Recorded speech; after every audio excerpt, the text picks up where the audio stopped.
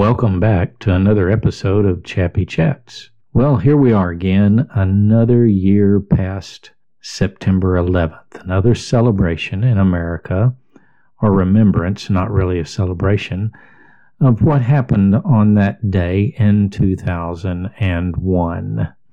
This year it happens to fall on a Sunday, and it also happens to fall right after the death of the Queen of England. And so they're in mourning for the Queen. As I thought about what to talk about today, I've been really looking at some things and trying to figure out basically why is the world so screwed up? And it's us. We're the reason that it's so screwed up. We're the reason for all of these things that are horrible and terrible. In America, we've had a rash of gun violence, they like to call it, but it's just plain old violence committed by human beings, not by a gun. A gun cannot load itself, it cannot point itself, and it cannot pull its own trigger. Even when we talk about automatic weapons, all that means is somebody holds the trigger and it keeps firing, but the gun does not pick up itself and point itself towards somebody. So as I thought about that, and in my reading, as I told you, I love to read, and it's not just the Bible, it's not just about Christianity. I've been reading about economics, immortality. I've been reading about the propaganda that the British put out, the Chinese, the Russians. You know, our governments, no matter who they are very good at lying. They're very good at putting spin on things and how they want it. Now, that should not surprise us, because look back at your own life and see how you have put spin on your side of things when you're in an argument, when you've been caught doing something wrong, when you want someone to do something. Look back and see if maybe you didn't just shade the truth just a little bit. Now, that's lying, and I really don't like lying, but we have to admit we've all done it. We've all shaded the truth. We've all paused. We've all left a word out. We've left a fact out. And yet, why? Because we wanted an advantage. We wanted to be better liked, not punished. We wanted to get ahead. There are many reasons we do it, but it's still not right to do. And along that line of thinking, I thought today and at the end of the week that, nothing's really changed. Not a thing. In my scriptures, it says there is nothing new under the sun in one of the books of the Bible. And the more I thought about that, there really is nothing that's changed under the sun. And even when we go back, if you happen to be like me and believe in a creation and not this evolutionary path that's kind of taken twists and turns and accidents and bubbled up and then mutated and run around, but actually just, yes, there's been some evolutions through species and through governments, and we could use that word in a way, but humans have always been human from my perspective. And if you believe that, then we can go back and say, look at the first humans. And when the first sin occurred, and that was not believing that there was a God really who loved us and wanted to be in charge and help us have the best life on this planet as possible, because that's really what Adam and Eve believed from, quote, the serpent. Now, that really wasn't a snake like we called it. I'm not sure. I wasn't there. I don't know exactly what kind of creature it was, but they decided they wanted to be just like him. And they decided that if they ate the tree, because that's what the tempter told them, that they would become just like him. And so, nothing's really changed. In reading this book on immortality, we're trying to create our own immortality. We're trying to be the creator and sustainer of life. And all these methods that were shown in this book, it was all about preserving who we are and having a legacy that allows us to live on past this life. And there were several atheists even and agnostics that were quoted that wanted immortality of some form or another, even though they might deny a physical immortality. So that got me to thinking. I looked at Cain and Abel. Cain killed his brother because his brother and he looked at the world different, and it was a matter of God said, do it this way. And really it was about how they presented things, not what they presented when you really look at it. But It wasn't presented in the right way.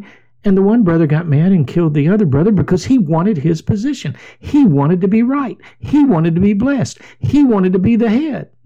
And really, that's what's been happening throughout all mankind. You know, I look at the things we're doing today in our country, and we've got to worry about the Russians. We can't let them expand. We can't let them get into Ukraine. They can't take over. If they get there, they'll want to go on and on and on. And pretty soon, all of the continents from Asia to Europe and Asia Minor, they'll all be Russian, and they'll be on our shores. They'll be right next to the British, and they're coming to get us. Now let me think about that for a moment. Even if they took all that country and took all that land, how likely is it, other than from Alaska, that they really want to come and attack us? Now, do they want to be the big boss on the block? I believe that. That's human nature, just like I believe the Chinese want to be the big boss on the block, and they believe they've got everything all figured out. But what do you think America's been doing for all these years? They wanted to be the big boss on the block. Why do you think we have to have, by law, I learned this week, we have to maintain 11 aircraft carriers because we got fleets spread all over the world, and in order to maintain that power of air power and strikeability, we have to have that. Now, is the whole world against us? Yeah, there's some people jealous of us, but what are they jealous of? They're jealous of our prosperity and our goodness, and they're jealous of the fact that we've been just as imperialistic as they have in the past. And yet, we do not want to admit that. And I find myself being caught between the fact of that we're an exceptional nation and those that don't think we're exceptional. And the truth is, we're kind of in between. There are many ways that America is an exception, but a lot of that had to do with our Christian beliefs. A lot of that had to do with the belief of a higher power, even if you were a deist and not a pure Christian, as some people would say. But it believed that man should be able to determine their life and rule their own life without a lot of interference from a central power. But for that to take place, we would have to give up some of our greed. And that's what I really think the problem in the world is today, is that those that are in charge, whether it's been churches in the past or current governments, it's all about the greed for power and control. Through this last pandemic we went through, yes, it was horrible. Yes, people died, and no one wants anyone to die. But all the things that were done to exhort and exhibit and exert control over people's lives and how they lived it. So, as I come to this September 11th, I'm not hating anybody. I am mourning the fact that I lost 2 friends that day that I knew who worked with us in Oklahoma City. And I'm mourning for those that lost family members because somebody decided that we were evil because we didn't do it their way. We didn't believe their way. And somehow by our actions, we had actually harmed them. And they decided to fly 2 planes into a building and cause all that death and destruction. But my question is today, for you that are Christians, where does this hate come from? Did God tell us to hate other people? Or did he tell us to love other people? Even our enemies. We're to love them. And as long as our enemies are not our friends, we're going to have issues. The older I get, the more I understand about turning the other cheek, and about the fact of if you're asked to go 1 mile, go 2. If you ask for your coat, take off your inner shirt giving. In other words, there's plenty that God gave us in this world to take care of all of us, and for us to be able to have the things that we need to have a wonderful life. But we're not satisfied with that. We're not satisfied with having enough to enjoy life. We want it all. And God made clear to me that in this world, I'm not going to have it all. But I can see what it is to have it all. I can experience just a little bit of what it is to have no worry. No worry about death. No worry about my clothing or my housing, or He's given me that. But it comes at the cost of me willing to fully surrender to Him and fully serve others. I think about the church, and I want to leave you with this. We have done such a rotten job at this in America, in the American church. Just look at your own church, wherever you go. And how many groups of them are there? I don't know how many Lutherans there are. I think I can only name 3, but that's too many. I'm a unity movement, and we decided to be unity under the Word of God and under His label as Christian. And there's 4 different ones of us. And I can't tell you how many different Baptists there are or Methodists there are. And each one looking at the other suspiciously. It's no wonder that we're in such a mess. For God said that they will know we are Christians by our love. And by our very nature of love, they will know that He exists. And that He is the one that loves us all. But we get greedy. We want more. We want a bigger house. We want a bigger car, faster car, more fuel-efficient car. We want more pay. We want more. And there's not enough to fill up your wants. So let's quit trying to be like God. Let's quit trying to be the one that has all the right answers. Because guess what? Being free the way we in America are free is not necessarily how other people want to be free, nor how they would define it.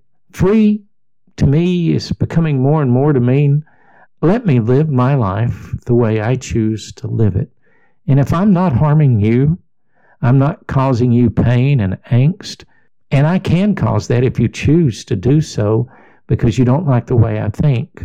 But that's a problem you have, I don't have. Because I'm going to let you think however you want. And I'll think however I want based on my faith and my worldview. But I mean, if I'm not causing you any pain or angst because I'm not allowing you to work, I'm not allowing you to pursue your dreams, I'm not allowing you to get the food you need, the shelter you need, the clothing or covering you need, then leave it alone, folks. Just leave it alone. And I'll let you live the way you want to live, and I'll live the way I want to live, and when this life is over, we'll find out if this immortality is true. If there is immortality. Because if I'm right, I gain that immortality, and you do not unless you have believed in the Lord Jesus Christ. But if I'm wrong, and there's not an immortality, hey, I've had a good life. Or I may have missed it because you were right about how to obtain it. However it is, let's just love each other.